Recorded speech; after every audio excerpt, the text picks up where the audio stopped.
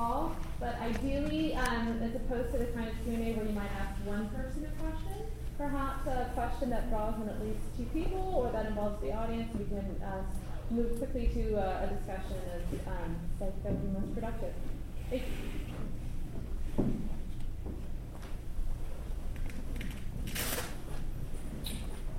Good afternoon. I'm Jesse Erickson from the University of Delaware.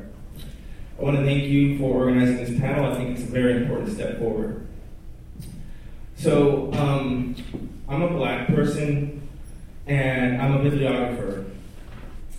Why am I as rare or more rare than the books sitting on the shelves in our special collections vaults? In other words, if any of you would like to speak to this question, how do you account for the clear and pronounced lack of Black representation within this community of bibliographic scholarship at large? That's the question.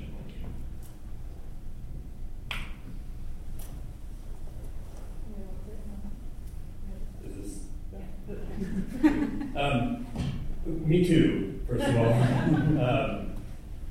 Though that isn't always obvious to people, which leads to entertaining conversations sometimes. Honestly, I don't have a great answer for that. I mean, I think it's not unrelated to my observation about the makeup of my student body, which is catastrophically underrepresented with minority communities, but maybe for related but slightly different reasons given the emphasis of Caltech.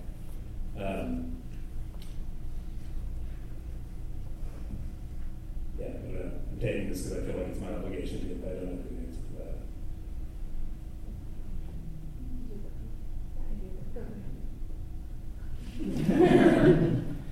I mean, all of the glam is incredibly white. I mean, this is a statistical thing. There have been articles about it, right? For the galleries, libraries, archives, and museums. I think the ALL has been talking about this for a long time. I see this on Twitter. I see lots of interesting comments from various upset and pissed off, Black, Indigenous, people of color, librarians about this, about how few they are.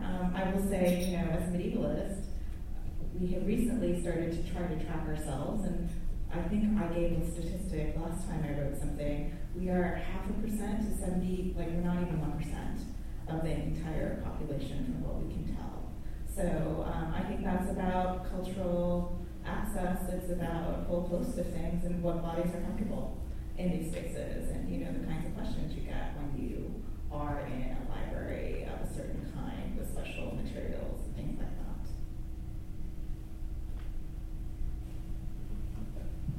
I could have used my own, that would make sense. This is something that I spend a majority of my time thinking about. I'm currently serving as the diversity chair for the new society that we're developing. And to be honest, I get doors slammed in my face constantly, every single time I try to have this conversation. It's something that really happens to me once a day.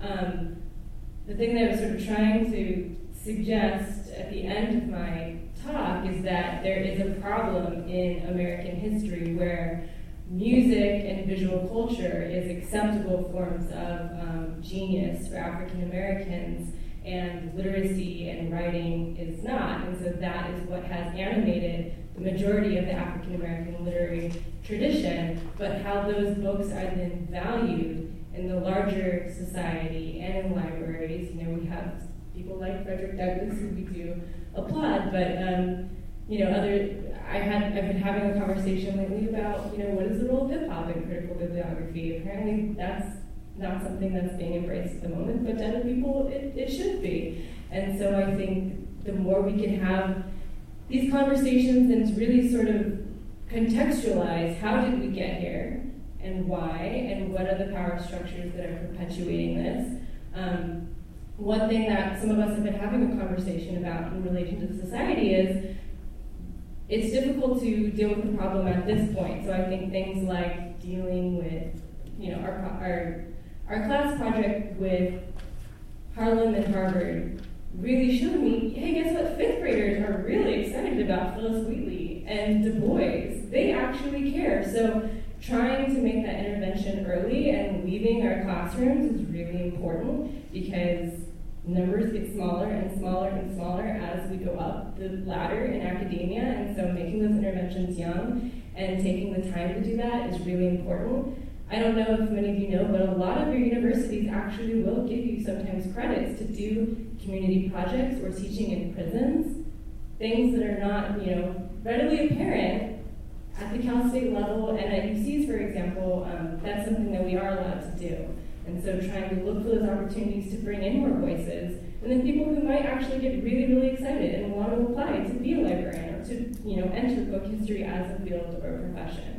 But this is something that I would like to invite you guys to talk about what do you think can be done? We could, there's some other.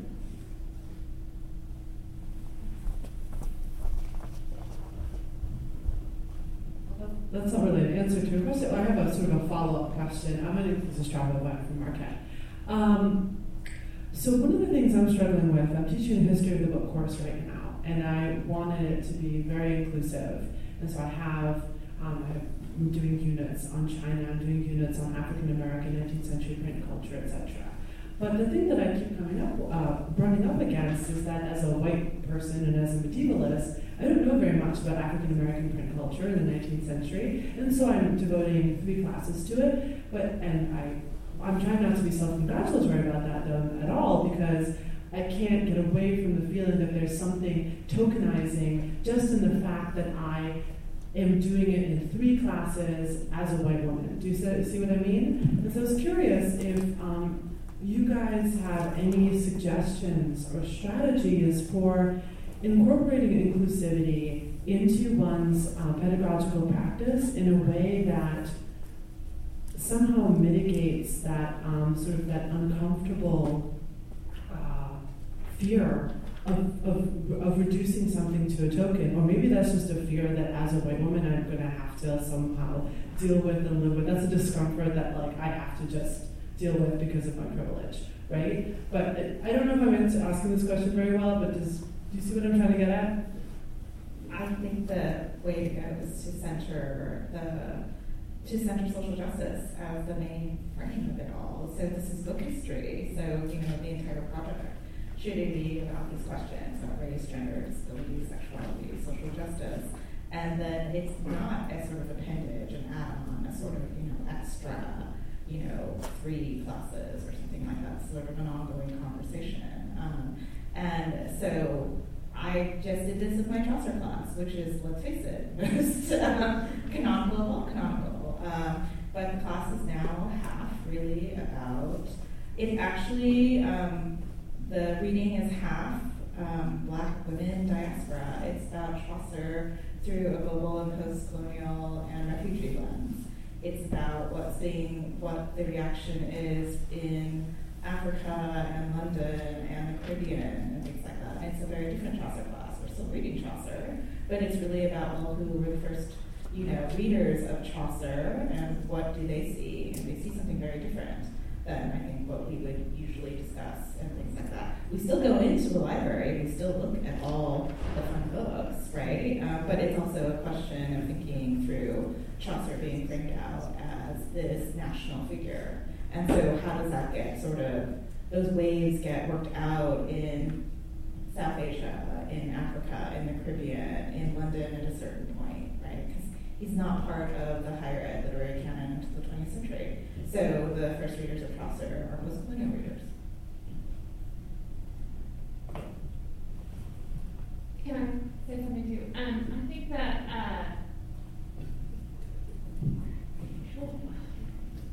I'll say that power injustice is just as much produced in spaces that are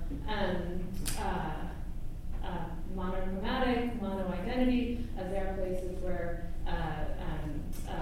inequality is right there in front of you, right? So I think that with our students, for example, to constantly have classes that only represent one kind of perspective and act as if that is a place that is not about social justice, that is not about race, that is not about power, is disingenuous. It's not actually teaching the thing that you're teaching. It's teaching a version of that. It's teaching part of that. It's not teaching the full thing or as much as you are. So I think that, for example, to go back to the, Dorothy, like you mentioned earlier, Jane Austen.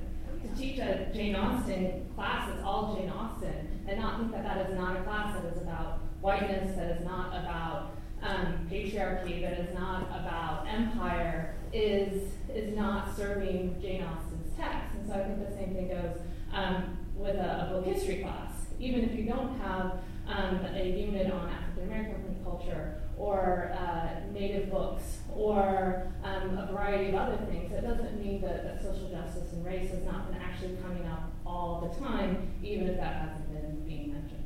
I think also the teaching of the Jane Austen as this kind of neutral thing, this does mean you will attract white supremacist students. I mean, like, this is a thing that maybe medievalists are kind of, it's in our face, so we think about this a lot, but it will attract white supremacist students because they love Jane Austen. They love certain kind of what's considered canon, classic, white topics.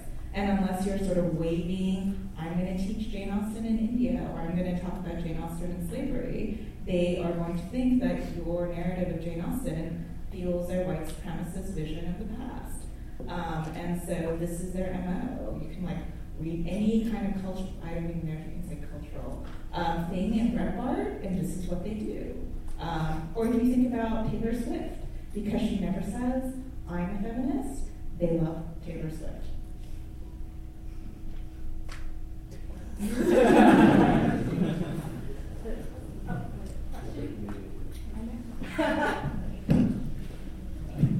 My name is Sayan. I'm a postdoc at the University of Pennsylvania. A few things that came up, in terms of how do we read the absences and how do we talk about the absences in class in pedagogical contexts. Both in the case of the South Asian archive, where certain languages and certain forms and genres drop out, and again in the Celtic example of the great absences that are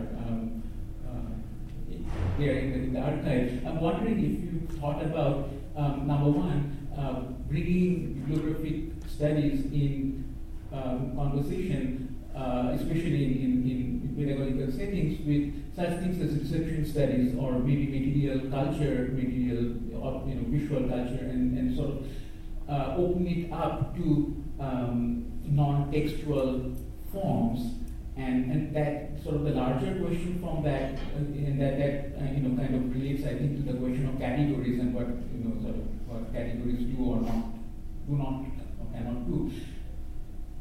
That does it perhaps indicate that in the way that we teach or design our institutional frameworks in terms of periodization and disciplines, if that itself needs to be opened up, I mean, instead of teaching Jane Austen, why not teach a class that's organized around a theme, and that theme would encompass elements from any period, language, culture, etc., and that might require co-teaching, and sort of the model of lone teacher or lone scholar might itself need to be broken down, perhaps. So, I actually just taught a class when I was at University of Kentucky last year that kind of did what you're talking about. We had 4 faculty members from different disciplines, and the topic was the archive, and it was through the Committee on Social Theory, which is a graduate program. People can get a graduate certificate, and we also invited guest speakers. Each faculty member got to invite someone to speak. So I invited Michelle Caswell, who's my source of the South Asian American Digital Archive, and all kinds of other things. And it really did. It did that kind of work. This class was amazing because we had students from all different disciplines and faculty from all different perspectives. One was a Latin American historian, one was a geographer, there was me, and then a digital humanities person. And so everybody brought all kinds of different perspectives to bear on the class, and it was probably the best teaching experience I've ever had. So I say I'm all for that model. It's expensive the way we do it there, bringing the guest speakers, but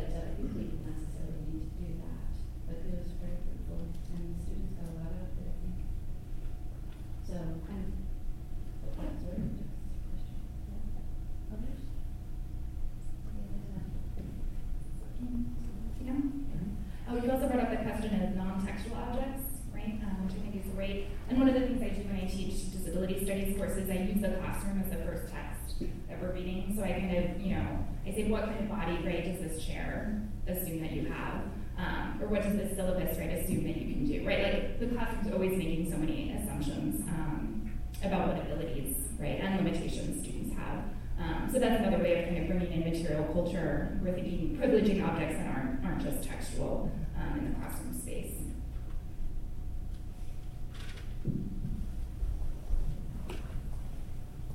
Hi. Well, first of all, thank you for organizing this panel.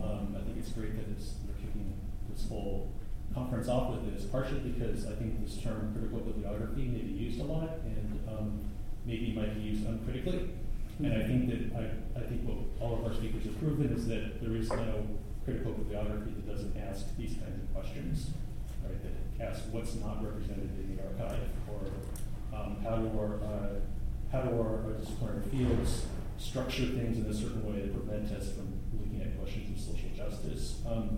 But more generally, I think, aside from that, I think that I had this question about privilege. The world of rare books is an incredibly privileged space. To get to invite, one version of social justice could imagine making that space more inclusive, and yet it seems to me that's a fundamental problem that can, in some ways, never go away. How do you make students who are not from a particular economic class feel comfortable in a space full of wealth? And the things that go along with that, particularly surveillance, right? As a professional who goes to archives, I feel like I'm being surveilled all the time, and it often makes me feel uncomfortable. How do we make students feel comfortable working with these artifacts, either in a classroom setting or in the world of library studies? I think that's a great point. One of the reasons, I give a little shout out to our archive. One of the things I really love about it is that it is so dedicated in some ways, actually a pretty welcoming and inclusive place. I'm also right down the street from the Huntington Library, which I absolutely love. However,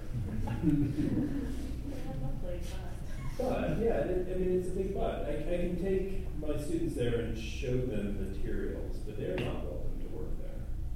Undergraduates cannot research at the Huntington. Graduate students can't research at the Huntington unless they're in the process of doing a dissertation. I had to lie the first time I went there. So, part of this has to do with institutions, and maybe not all of the institutions that we ourselves are part of, but maybe those too, forming themselves to be more welcoming. I know at the Huntington, this is a conversation that is happening in a particularly intense way at the moment because of social media, and somebody posted a really horrible experience she had trying to get access to the David Butler collection.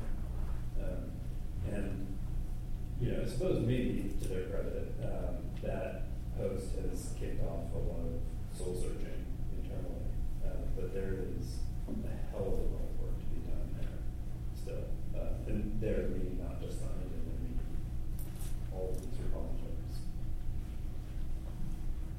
I think obviously it depends on where you are, right, in the world, or what kind of archive and library. But you can just start from physical location, the way the space is set up. I'm sure we all love telling the library stories, right? But I saw this manuscript next to the bathroom in Westminster Abbey library because we decided one day that that's where I was going to see it. Understand that. But, we have all these anecdotal stories, but I think we have to start with thinking about the space. We can complain, for instance, about the British Library for a whole host of reasons, but it's accessible, right? It's accessible and it's open to everyone at all times. We may complain that there are so many people we have to sort of gingerly walk to get to the bathroom, but it is accessible, right? And then I think there's the question of the bodies in the library. That's the big kind of elephant in the room that we are kind of circling around. Why are there not more non-white bodies or differently able bodies in those spaces? And that has to do with the structures of these libraries, and that has to do with hiring. And that's a whole other kettle of fish, I have in a recent piece that's about to come out talked about this in terms of digital humanities. I could say this about medieval. Why isn't we actually use the frame out of a policy that the NFL uses? Why don't we have Ruby ruled? If you're going to interview one, you have to interview at least one non-white person for X job. Like, why don't we actually do things like that? So I think that's the question. So until those things start to change, the space is always going to be uncomfortable. And going along those lines, it's not just about bringing people into that world and then trying to indoctrinate them into the specific forms of politics and respectability, but also just opening up what it means to be this new community that we're trying to create together. You and I are never going to be able to burn down with the rich white dudes in a specific way that they're looking for. And so the more people that are in the room and building the conversation is important. I also kind of just wanted to quickly jump back to your question earlier too and say that pressure is a great privilege and a gift, and I know that you know that. So sometimes just being honest in the classroom and saying, I feel uncomfortable right now. I want you to know that. Teachers are not perfect. Professors are not perfect. But let's have this conversation, and I think building off of the idea about objects, that objects bring in, illiterate people, all kinds of other perspectives that you can pair with the text that you're dealing with. I mean, one thing I say a lot of times in the rare books is like, okay, so who picked the cotton that made the rags, that made the paper for this book? There's more people that are going into the labor in the creation of this book than we're talking about. So I think trying to tie all these things together, it's like just as uncomfortable as it might make you feel for a moment, just constantly trying to open that up. And the students will sometimes take the lead in ways that are really, really surprising you. Hi, I'm Estelle. I work at the American Philosophical Society. I can tell you I've seen changes here in the last 8 years that I've been here. For one, Scott Ziegler, shout it out, in Digital Humanities, he insisted to pay all his interns $15 an hour. It's a small staff, but I know he put himself on the line, and he didn't have to. He could have kept going with the free interns, and because of that, we have different looking interns. Also, Patrick Spiro has changed the culture of the UPS. We have way more paid fellowships at the library. Our staff is still heavily white, but our fellows are changing, and we're going to stumble. It's going to be uncomfortable, and I think that's okay, because in only 8 years I have seen changes here, which you guys don't even understand the ridiculous history of this place.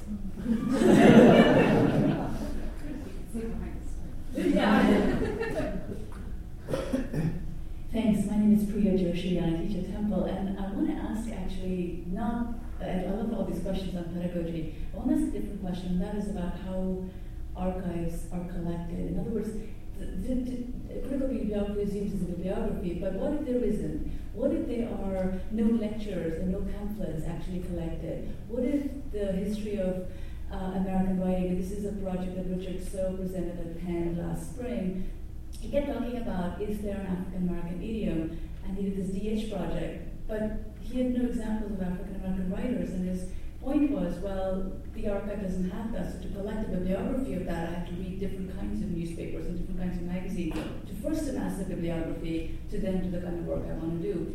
I'm just curious, is there a practice where we can question the collection biases or limits? I really think it's limits. Because in the end, the scholar comes in and invents an archive and says, oh, this is missing, this tells me a story, this is how I'm going to recapture it. And I'm curious where the project of collection occurs.